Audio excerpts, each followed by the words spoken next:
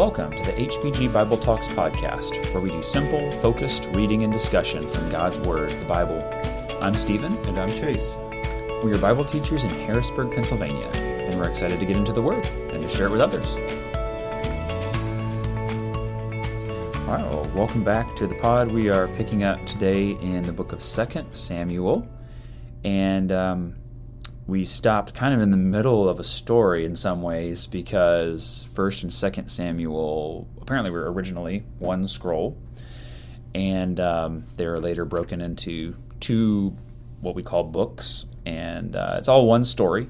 We've been following the kingship of Saul. We're in what we would call the United Kingdom, not Great Britain, but Israel's United Kingdom. And we've been following David a lot. He's kind of been rising to power. He's been anointed king, but he is not the king. Of course, Saul has just been killed at the end of 1 Samuel.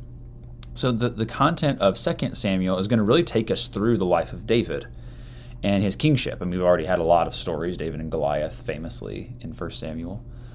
But this is also where we start to get some overlap with some of the Old Testament books. If you're reading through Samuel, the books of Kings, and the books of Chronicles, you'll start to notice, wait a minute, like there's a lot of overlap here, especially when you get to Chronicles. And so Chronicles is kind of its own set. Samuel and Kings kind of go together and tell the story of Israel's kingdom, the United Kingdom and then the divided kingdom in the books of Kings. But First Chronicles is actually going to kind of cover the life of David. And so in the episode today, we're going to be focusing on 2 Samuel and kind of walking through that book. But if you want to read First Chronicles, you'll get kind of a parallel account with a different focus. And we'll talk more about that kind of as we go through. And it's just important to remember, this is the same David that in 1 Samuel 16, as Samuel was in the household of Jesse, looking for the next king of Israel, that God said to him, don't look at the appearance or at the height of his stature, talking about the brothers of David. But God sees not as man sees. For man looks at the outward appearance, but the Lord looks at the heart. And it was David that God had chosen. And so I say that from the preface, Stephen, just so we can get it out on the table, that this is a man after God's own heart. But we're going to read a lot of things in this story that don't really reflect that sometimes. And it makes it challenging for us to understand why God would have chosen David in the first place.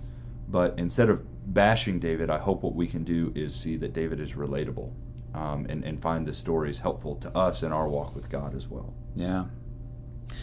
So 2 Samuel, again, opens up in chapter 1 after the death of Saul. It picks up kind of right in the middle of the story where 1 Samuel left off. And the kingdom is in upheaval. I mean, anytime the king dies, it is a scary time because now there's this power vacuum. Now there's this chance for different people with ambition to make a grab for the throne. And David has been anointed king over Israel. He's God's chosen one, but that doesn't mean he's the only one who wants to be king. Right. And so 2 Samuel opens up with this lament. David lamenting. He writes a song for Jonathan and Saul. And of course, this is a noble thing because Saul was out to get David like almost the rest of his life. And he still laments the Lord's anointed. Saul was God's chosen king, and David has honored that his whole life. And it's important to remember, like Stephen said, with this power grab, I think I had sometimes forgotten that Jonathan was not the only son that Saul had. I mean, Saul had many, many other children that isn't talked about as much as Jonathan, because Jonathan and David were so close. And Saul still had a commander of his army that was trying to push for Saul's descendants to become the next king.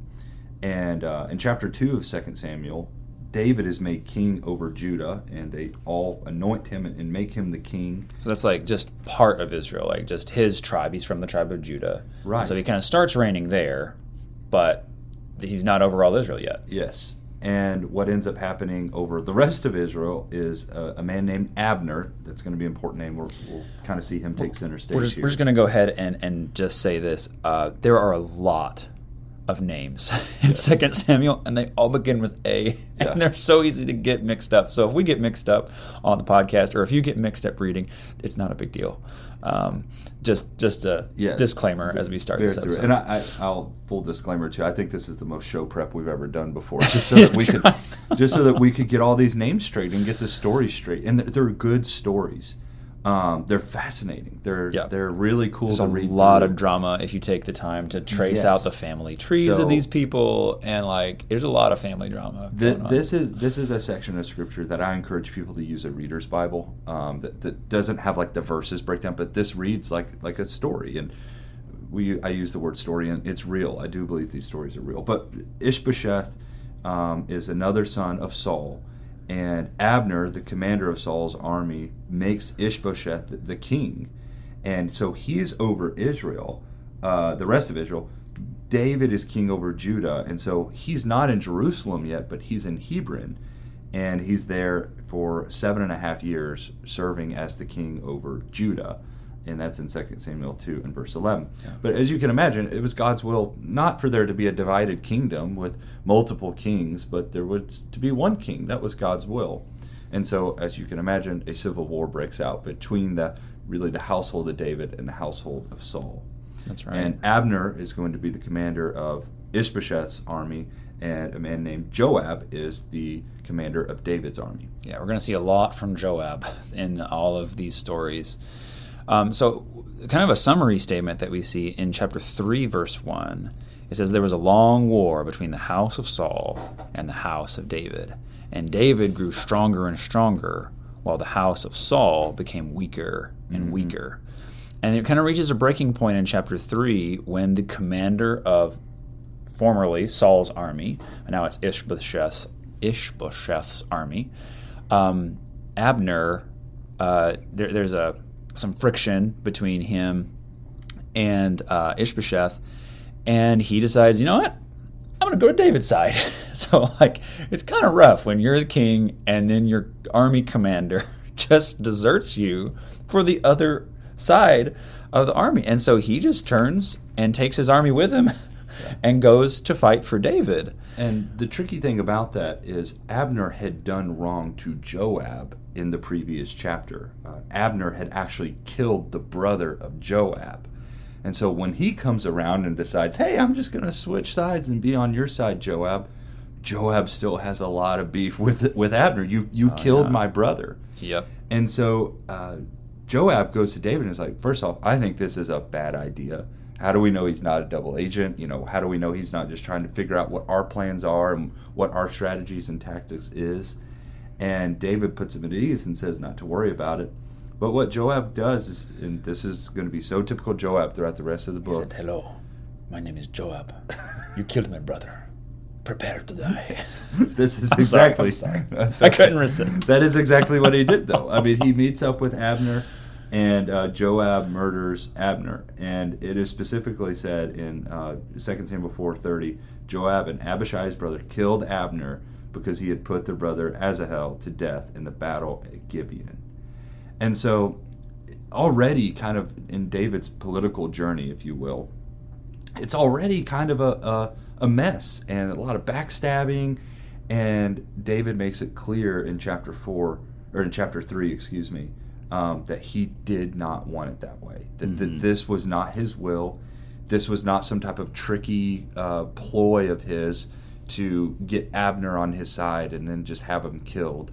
And David explains that to the people. And he explains it well enough that it actually says in chapter 3 and verse 36, I think I've been saying chapter 4, sorry about that, chapter 3 and verse 36, now all the people took note of it, and it pleased them just as everything the king did, it pleased all the people in regard to him clearing his name of the blood of Abner. And so David is off to a good start so far as he's trying to clean up some of his own drama in his own backyard. Yeah. And so in chapter 4, we're going to find one more instance of this where David doesn't have to do the dirty work, so to speak. Ishbosheth is going to be murdered by a couple of guys who go after him.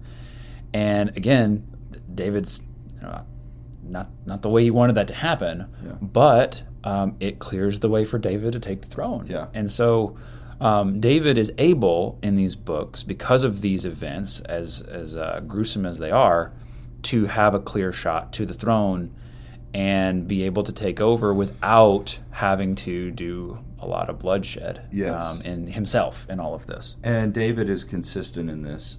To these two men who had killed Ishbosheth, Rechab and Baanah, he explains to them that even when someone tried to take credit for killing Saul, I punished that man as well, so don't be shocked that you will be punished too. And those two young men are killed right there on the spot. Mm-hmm. But as Stephen pointed out, this gives way for David to walk in and take the throne of all of Israel. And so this is 2 Samuel 5, verse 1. All the tribes of Israel came to David at Hebron and said, "Behold, we are your bone and your flesh. Previously, when Saul was king over us, you were the one who led Israel out and in. And the Lord said to you, you will shepherd my people Israel, and you will be a ruler over Israel." So all the elders of Israel came to the king at Hebron, and King David made a covenant with them before the Lord at Hebron, and they anointed David king over Israel. David was 30 years old when he became king, and he reigned for 40 years. Mm-hmm. So now David is king of all of Israel. I also think this might be the first time he's referred to as King David. It's kind of cool there in verse 3. And he was 30 years old, which is kind of crazy to think about. Stephen, you're closer to 30 than I am. If we round down, if we round up, I'm close to 30. It's just wild to think about ruling the entire nation of Israel at 30 years old. And, it is. But that was the Lord's will for David. So this is going to be kind of the golden era of David's reign. From 2 Samuel 5 through 2 Samuel 10, we're going to see a ton of military victories here. The Lord is with David. He's blessing David. At the beginning of chapter 5, he takes the city of Jerusalem. This is actually one of the cities where the Jebusites still held this particular city. And David takes it for himself and is going to set this up as the capital. He defeats the Philistines later in chapter 5 in different battles. And again, he's inquiring of the Lord. He's listening to the Lord. He's not letting this go to his head. And maybe it was all those years running from Saul and all that's happened up to this point that, like, David is ruler, but he's still humble. Right. And that's just so, so key to see as we go through these chapters. And it gives us a list of all the other children that David has in chapter 5, verses 14 through 16. I'm not going to read those names. You can on your own time. But it's just noteworthy. David's got a lot of wives, concubines, and children, more than just like Solomon that we famously know. Mm-hmm. So in chapter 6... David he's conquered Jerusalem in chapter 5, and now he's going to bring in the ark. Again, there's still just the tabernacle. There's not a temple yet. We'll read more about that. If you want to read a lot more about that, read 1 Chronicles. Yeah. It focuses a lot on the preparations for the temple and the worship and all that. But the ark is brought to Jerusalem, and this is a real kind of a dark spot in the story because David doesn't have them do this according to the law, according to what was clearly outlined in like the book of Leviticus about carrying the ark. Yeah, Numbers specifies who is supposed to carry the ark. Right. It should have been the sons of Kohath. And they carry it on the on the cart, and a man named Uzzah, the oxen stumble, the ark shifts, he reaches out to steady it, and he's struck dead. Mm-hmm. And David is kind of angry with the Lord here. And is like, hey, what's going on? So there's kind of a 3-month delay where the ark stays in the house of a guy named Obed-Edom. And the Lord blesses him. I like that fact. Mm-hmm. And so then, after a while, they go ahead and they get the ark and they do bring it to Jerusalem. And it's this beautiful moment where David is worshiping with all of his might and dancing before the Lord and doing all this. And some might say, oh, like it's kind of embarrassing, like how intense this is, which at the end of chapter 6, there's this interesting section where Michal, the daughter of Saul, who had been David's wife, she was one of his wives, she kind of insults David. And it's like, oh, how distinguished the king made himself. And so this is just kind of one of we're going to see kind of like just some final cutting of the ties with Saul's family. And this is one of those instances where after she insults the king for his zeal for the Lord, this is kind of one of those cutting of the ties moments. Right, and specifically with the lineage, it's really important to see that in chapter 6:23. Michal, the daughter of Saul, had no child to the day of her death. And so there is no tie between David and Saul. And so that's a really good way to put that, Stephen. Chapter 7 is a fascinating section. This is one Stephen and I decided we want to spend the most time in because I've got a friend who has a list of like the 5 most important Old Testament passages, and this is one of them. Mm-hmm. This is definitely one of them. So David is pretty well established in Israel at this point. He has rest from all of his enemies on every side. And so in chapter 7 and verse 2, David says to Nathan the prophet, remember Nathan, now we're going to hear a lot about him. This is what David said to him. See now, I dwell in a house of cedar, but the ark of God dwells within tent curtains. Nathan said to the king, go, do all that is in your mind, for the Lord is with you. But in the same night the word of the Lord came to Nathan, saying, go and say to my servant David, thus says the Lord, are you the one who should build me a house to dwell in? For I have not dwelt in the house since the day I brought up the sons of Israel from Egypt, even to this day. But I have been moving about in a tent, even in a tabernacle. Wherever I have gone with all the sons of Israel, did I speak a word with one of the tribes of Israel, which I commanded to shepherd my people Israel, saying, why have you not built me a house of cedar? So we'll stop there for now.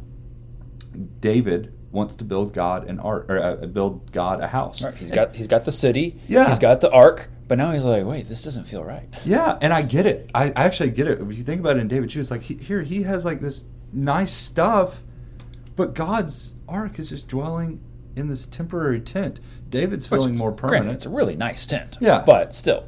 And David wants to do this for God. It is a noble thing. And Nathan just gives him full permission to do it. But the Lord goes to Nathan and says, what were you thinking? This was not my will. Just because David wanted to do it doesn't mean he gets to do it. He still needs to consult me. And he's not exactly rebuked for it, but you can tell that like you can't just speak for God without actually knowing. I mean, It seemed good to Nathan, but it wasn't actually what God wanted. And there's just a really important lesson there that like we can't just assume. Even godly people can't just assume they know what God wants unless God says it. We have to go to the Word of God. What has God actually said in order to determine what He wants? We can maybe been serving God for a long time and think, oh, yeah, that'd be fine.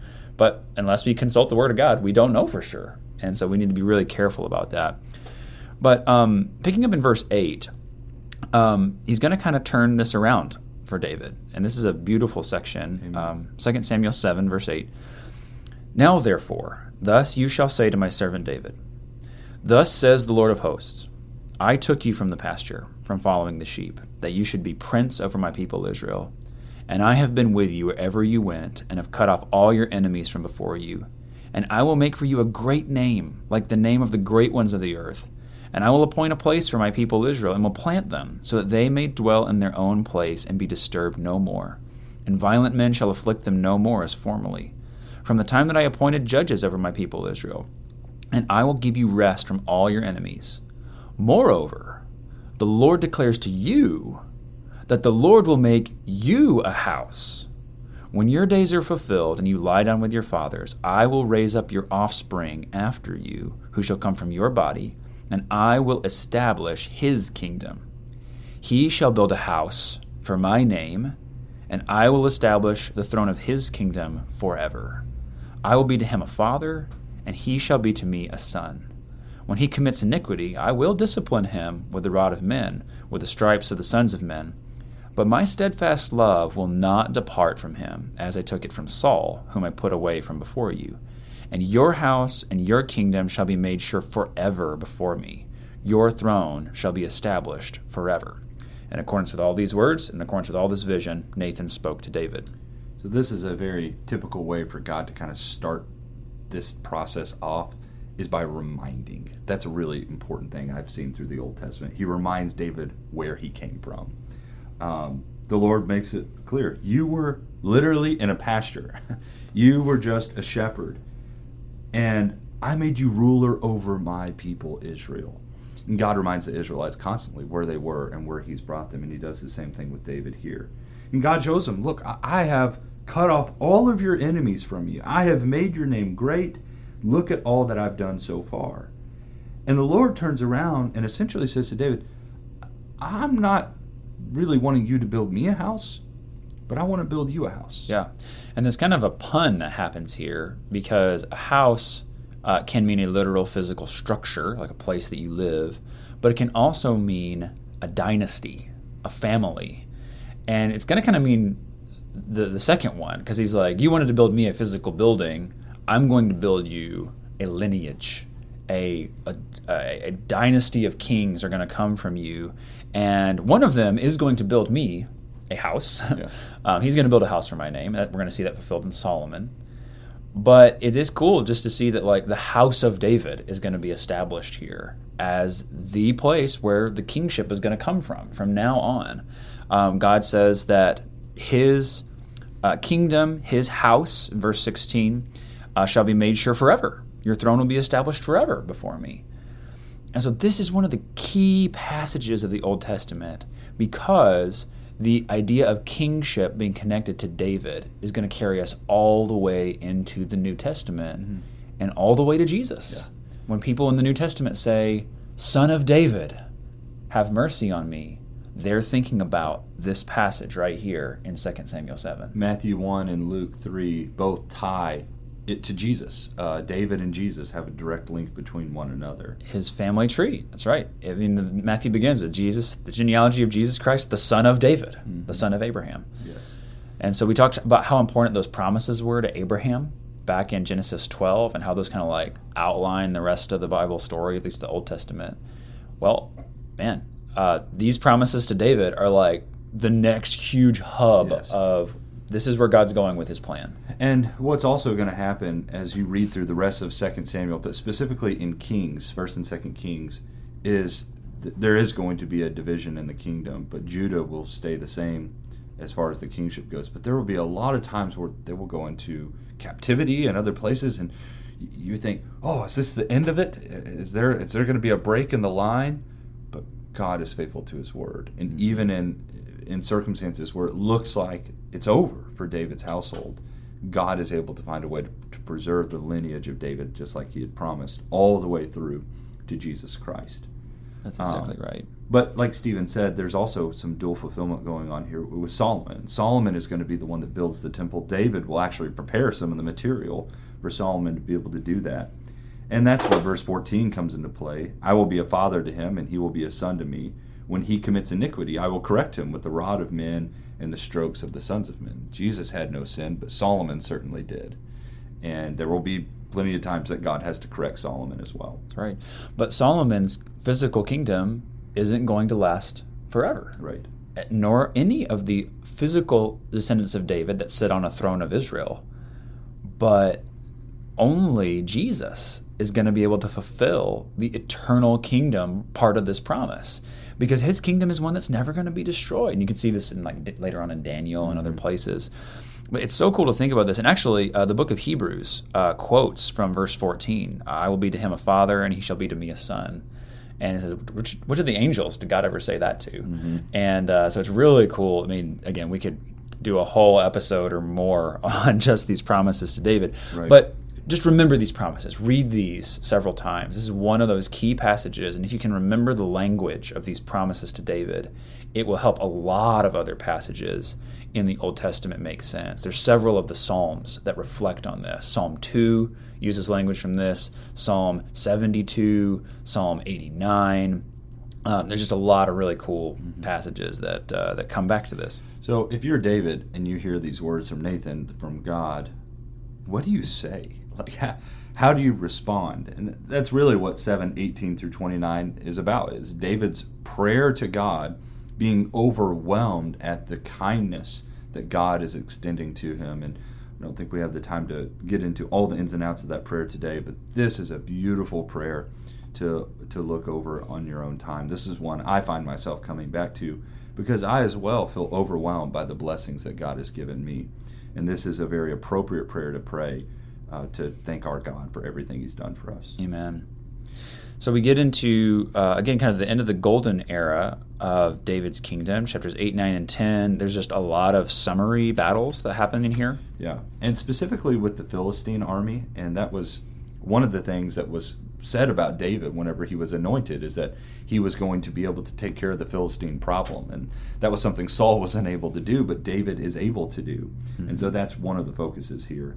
In David's victories is defeating the Philistines. Yep.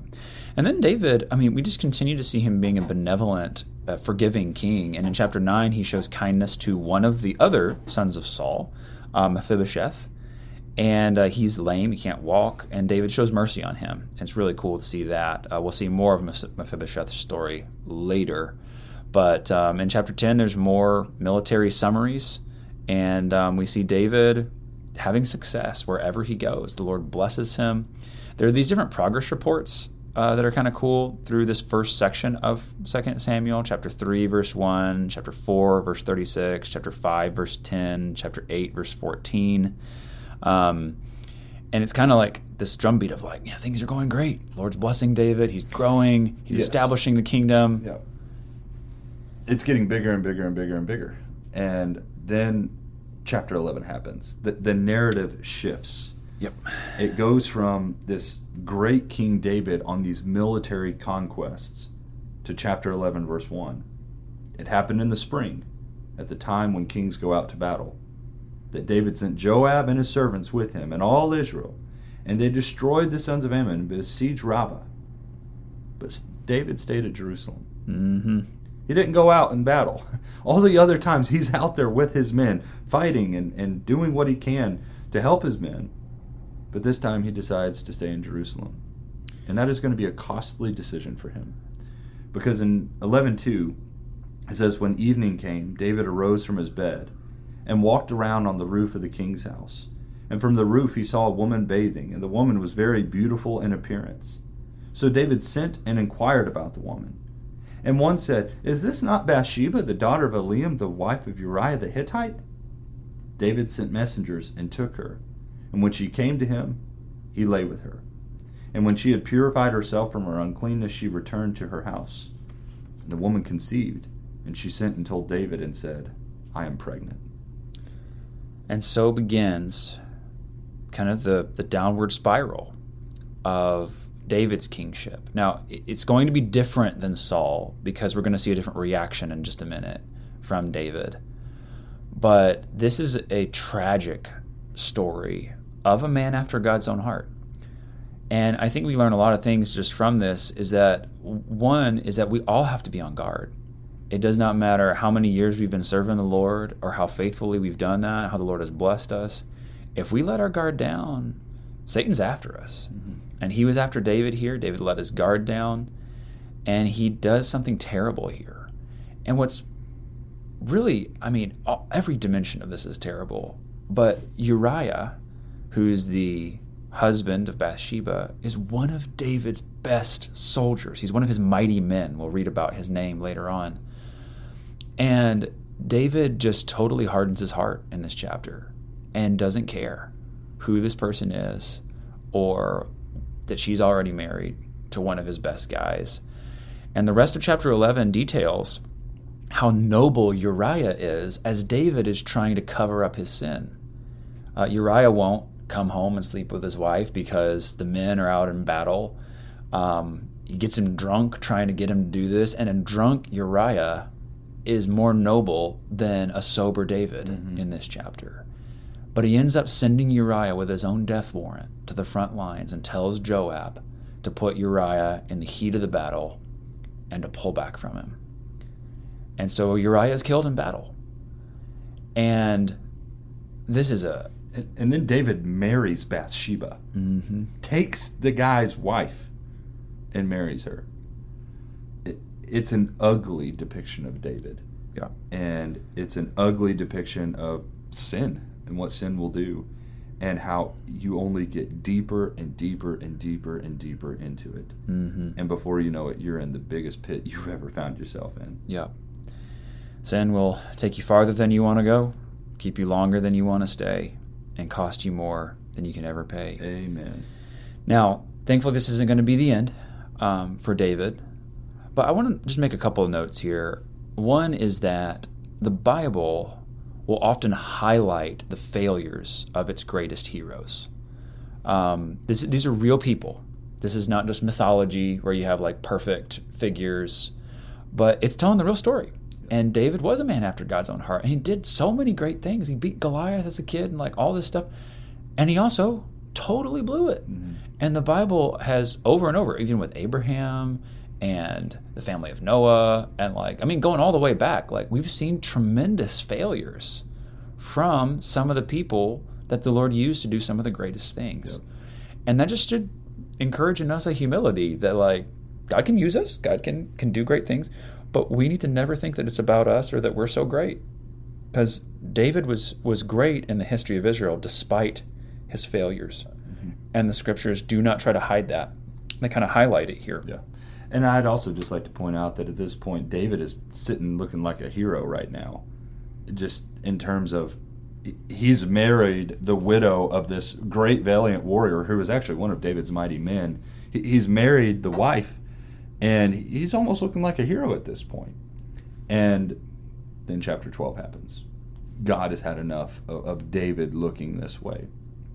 And so in chapter 12, God sends Nathan again to David in just different circumstances now. And Nathan kind of uses this little parable to get David to think straightly. It's kind of a cool little parable if you want to read that in 12:1-4, where there's this little ewe lamb that ends up getting stolen by this man who has more lambs than he can even count.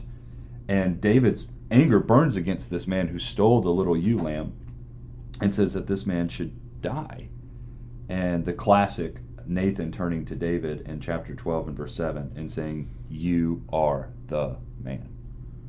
You're the guy in this parable." And he says, God anointed you king over Israel. And God will even go as far to say in chapter 12 verse 8, "If you had wanted more, I would have given it to you had you have just asked. But instead, you did evil by striking down Uriah the Hittite with the sword and taking his wife to be your wife, and have him killed with the sword of the sons of Ammon." And there's a consequence that comes to David, really two consequences. One, the sword shall never depart from your house because you've despised me and have taken the wife of Uriah the Hittite to be your wife.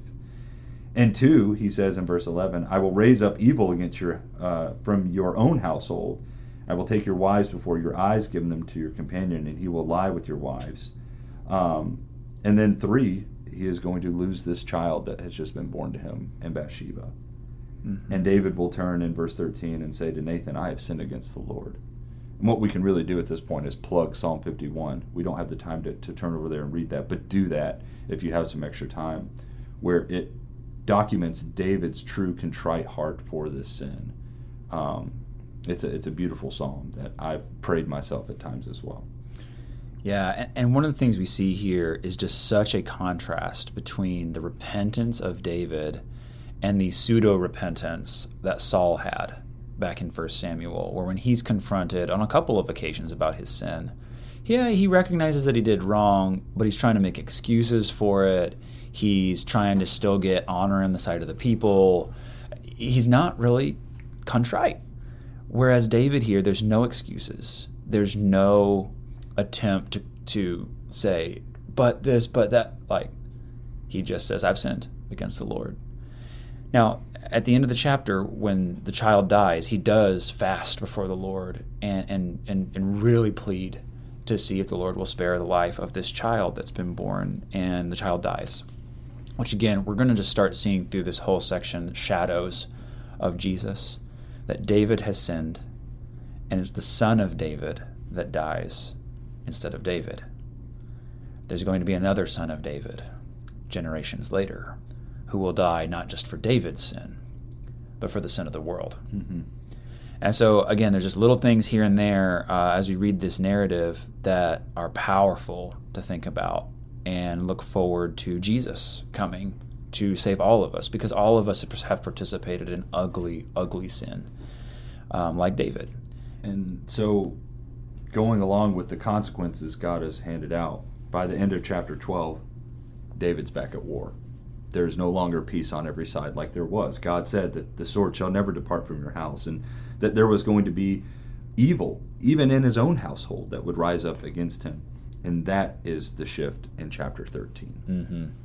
Let me just make a side note right here, as we haven't really talked about First Chronicles a whole lot. But one of the things that's notable, like as you read through First Chronicles, is David's sin with Bathsheba. If I remember correctly, it's not even mentioned in First Chronicles. And you're like, wait, how can you leave that out? Like, whoa. But First and Second Chronicles are going to probably be written a lot later in Israel's history, and they're kind of a highlight reel, looking back through Israel's history, but highlighting the temple and highlighting some of the good things that happened in Israel's history. Now, there's still some bad stuff in there, but there's just a different purpose in Chronicles. And really, I think it's outlining some of the good things that happen as a result of faithfulness to God. If you will remain faithful to God, look at how good things will be, because it, I believe, comes in a time in Israel's history where they're not doing so good. They're in captivity. Things are hard. And so that would just be so important for them to see. Mm-hmm. So it's hard to summarize this whole thing in a few words, but the way I've heard it put that I found helpful is that Samuel and Kings are written to chronicle the history of Israel and show the failures of Israel, why they went into captivity, why they had to be punished as a nation for what had happened. And Chronicles is written kind of after all that and is retelling the same story, but looking forward to the hope of restoration, of coming back to Jerusalem and God restoring the kingdom to David. And again, those promises to David that we talked about play a huge role in Chronicles as well. So all of that to say, when you're reading these stories and you're like, why all the repetition? Why do we have like 2 books of the Old Testament that are like the same thing? There's different purposes. Mm-hmm. And the omission of David's sin is one of the kind of the markers that gives us a hint as to why these 2 accounts are written and some of the different purposes that they have. So coming back to the narrative in 2 Samuel, we might go a little more hyperspeed now, but in chapter 13, we're introduced to Absalom, the son of David, and Tamar, the daughter of David, and Amnon, another son of David. So you got 2 brothers, Absalom, Amnon, and then a daughter named Tamar. Now, none of them, I don't believe, all have they all have different moms, except 2 of them. David's got a lot of wives, so he's got a lot of children. And just insert lots of backstory that you can study into right here. Yes, exactly. And we're told that Amnon loves Tamar. And he almost like makes himself sick, the text says, because he loved her so much and couldn't really do anything about it. Quote unquote love. Yes. Read lust, honestly. Yes. A friend of mine in this section once said, love can wait to give, lust can't wait to get. And I think that's really notable. That guy's name is Alan Yater. That's good. Yes, it is. And so Amnon has a awful friend named Jonadab, and he's actually described as a shrewd man in verse 3. And they set up this situation where David is going to send Tamar into the room with Amnon. And David did not know what plan Amnon had here.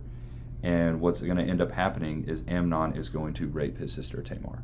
Yeah, half-sister, but yes, still. Or half-sister, wow. Me. Yeah, absolutely horrible. And what's interesting about all this is you start to see David's sin replaying in increasingly bad ways in the people around him. Yeah. Your sin doesn't just affect you, but now it's not David's fault that these other people are doing this, but his influence, his negative influence, is affecting his family, and it's going to keep blowing up in his face. And by dissecting when it was recorded these children were born and a few other things, there's a general age range we would have known that these kids would have been when David committed his sin with Bathsheba, would have been anywhere from 10 years old to 20 years old. So my point is these children would have been old enough to have known what David did with Bathsheba, and it wasn't like they were children, like little babies when that happened. And so often you see children repeating the same mistakes of their parents. We saw that back in Genesis. And I think this is why David really doesn't take on a hands-on approach with this problem. He kind of takes a back seat with the whole thing. Mm-hmm. And I believe that's a failure on his part, but I believe there's part of David that feels like he can't take a front seat because he's made the same mistakes in his own life. And that's just such a sad thing. We're going to see David kind of getting weaker and weaker, especially in dealing with his own family in the last chapters of 2 Samuel. And we just need to learn the lessons from this. And that just because we have sinned doesn't mean we can't step up in our families, doesn't mean we can't help other people. We need to be humble about that, recognize our own failures. But David lets one failure lead to a lot of other failures as we read through this section. So after Tamar is defiled in this chapter, Amnon has to go on the run for his life because Absalom comes after him to take vengeance for his sister. And he leaves and he murders him. Absalom kills him, and then Absalom has to flee because now he's murdered one of the king's sons. And there's a long story in chapter 14 about how Joab kind of wheels and deals, does his Joab thing to get Absalom back to Jerusalem. And so he does finally get back, and this is all just going to blow up in David's face. The next big chunk of 2 Samuel in 15 through 18 is going to be Absalom's rebellion. And this is where, again, we're just going to see time after time where David's failure to work with his children and to hold them accountable is just it's not going to be a problem just for David, it's going to be a problem for the whole kingdom, because Absalom is going to end up stealing the hearts of the people, and David has to run for his life from his own son. And this is like where the book of Psalms picks up. Psalm 3 is a psalm when David flees from Absalom. In the books of Samuel, you can plug in a bunch of the Psalms here. It's really cool to see the connections here. But it's so sobering to see David come off of this just golden era where he was doing so well and trusting the Lord, and how much, even though David has been forgiven, David has repented of his sin, and is back in right standing with God, but the physical consequences of his sin follow him the rest of his life. And David is still going to be remembered in honor in the story of Israel. It's not that this just erased all the good that David did, but we just see the writer of 2 Samuel highlighting all of the fallout of David's sin as we kind of go through these chapters. And in this whole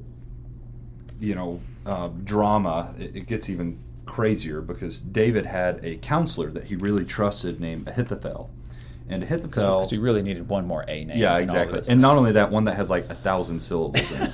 But Ahithophel was one that the text actually says when he spoke, it was as if God was talking. That's how good his counsel was. And Absalom is able to sway Ahithophel over to the side of himself. And you also learn later in the genealogy that Ahithophel is actually Bathsheba's grandfather. So there's kind of some other crazy things going on with that. Possibly some revenge on Ahithophel's part against David.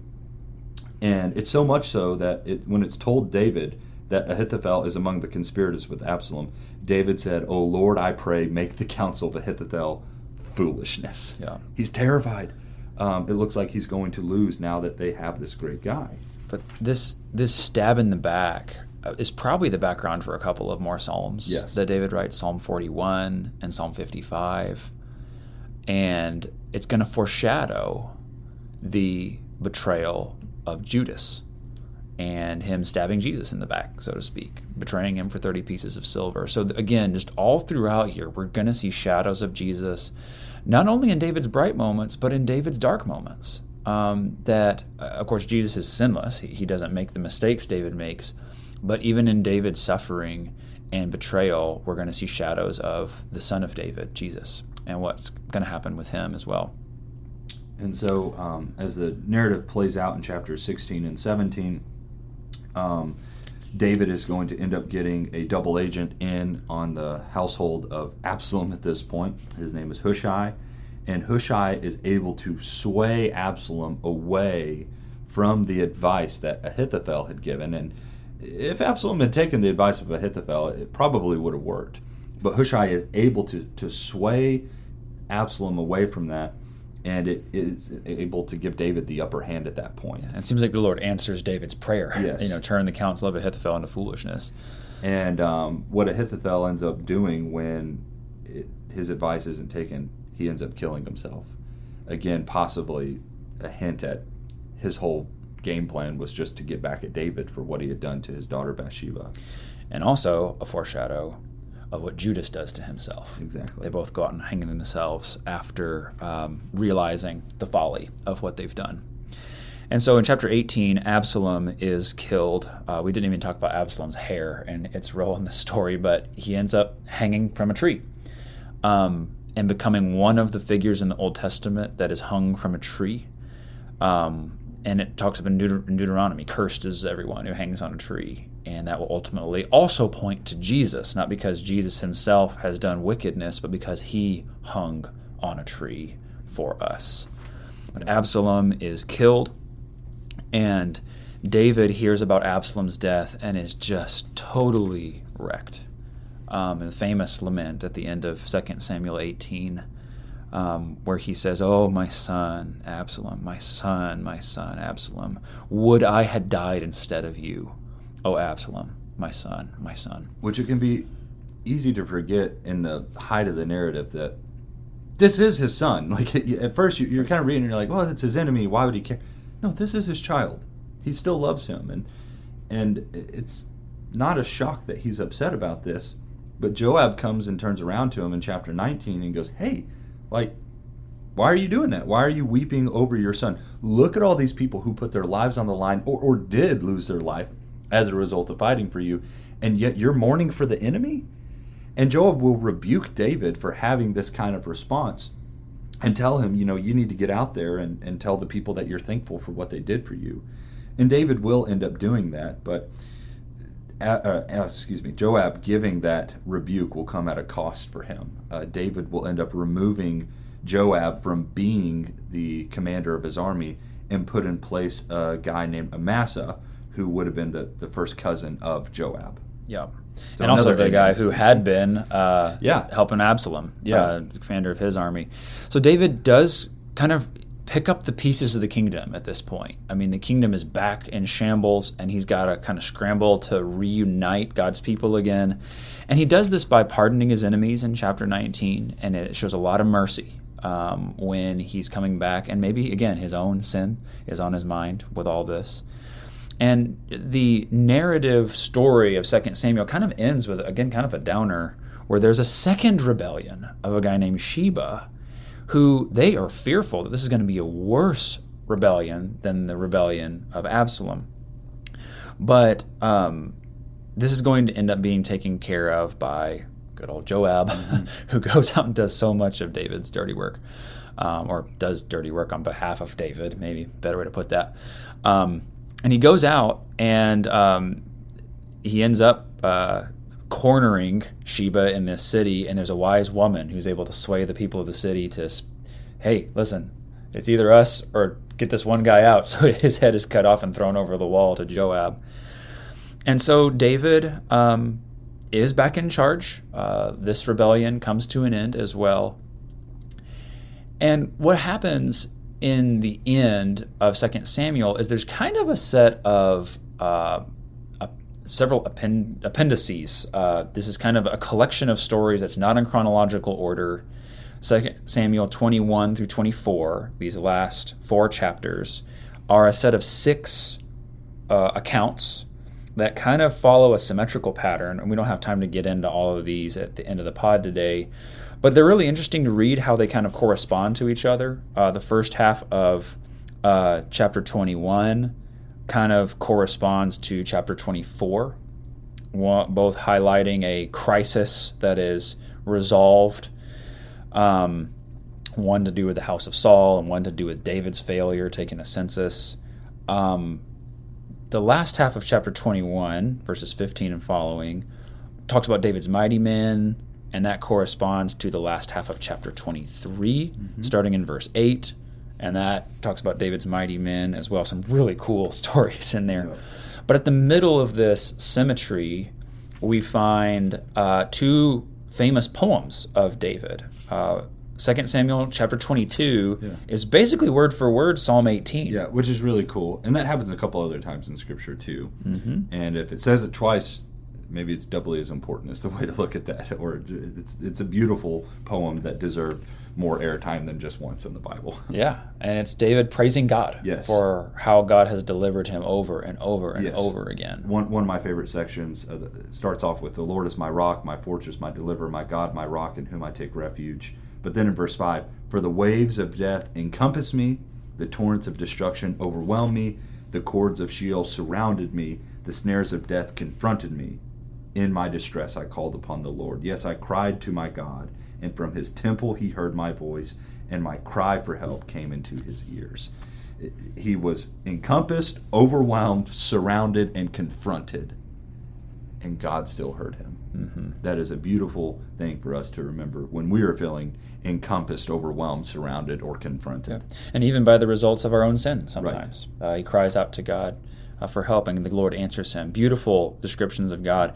And the corresponding poem is the first few verses of chapter 23 that record these are the last words of David, kind of a last song that he writes about God's favor of him, and the Lord making his house stand. Yes. And making an everlasting covenant with him, which again, going back to those promises in 2 Samuel 7, that's really going to be the heritage of David that will last through the rest of Israel's story, is God's covenant with David to establish his house, his children, as king forever. Yes, he ends that section with, "Will he not indeed make it grow?" And of course God will. You will see it will spread like wildfire as the Israelites, the Jewish nation, will go all over the world throughout the history of the Bible.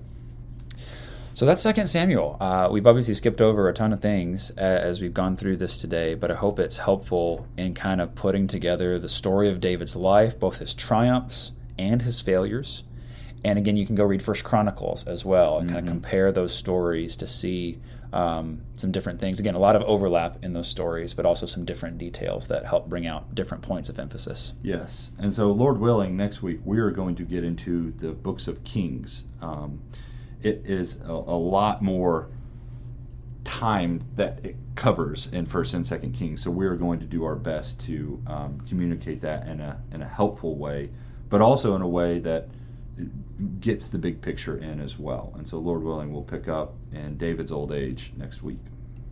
If you're enjoying what you hear on the podcast, please subscribe, leave us a rating or a review.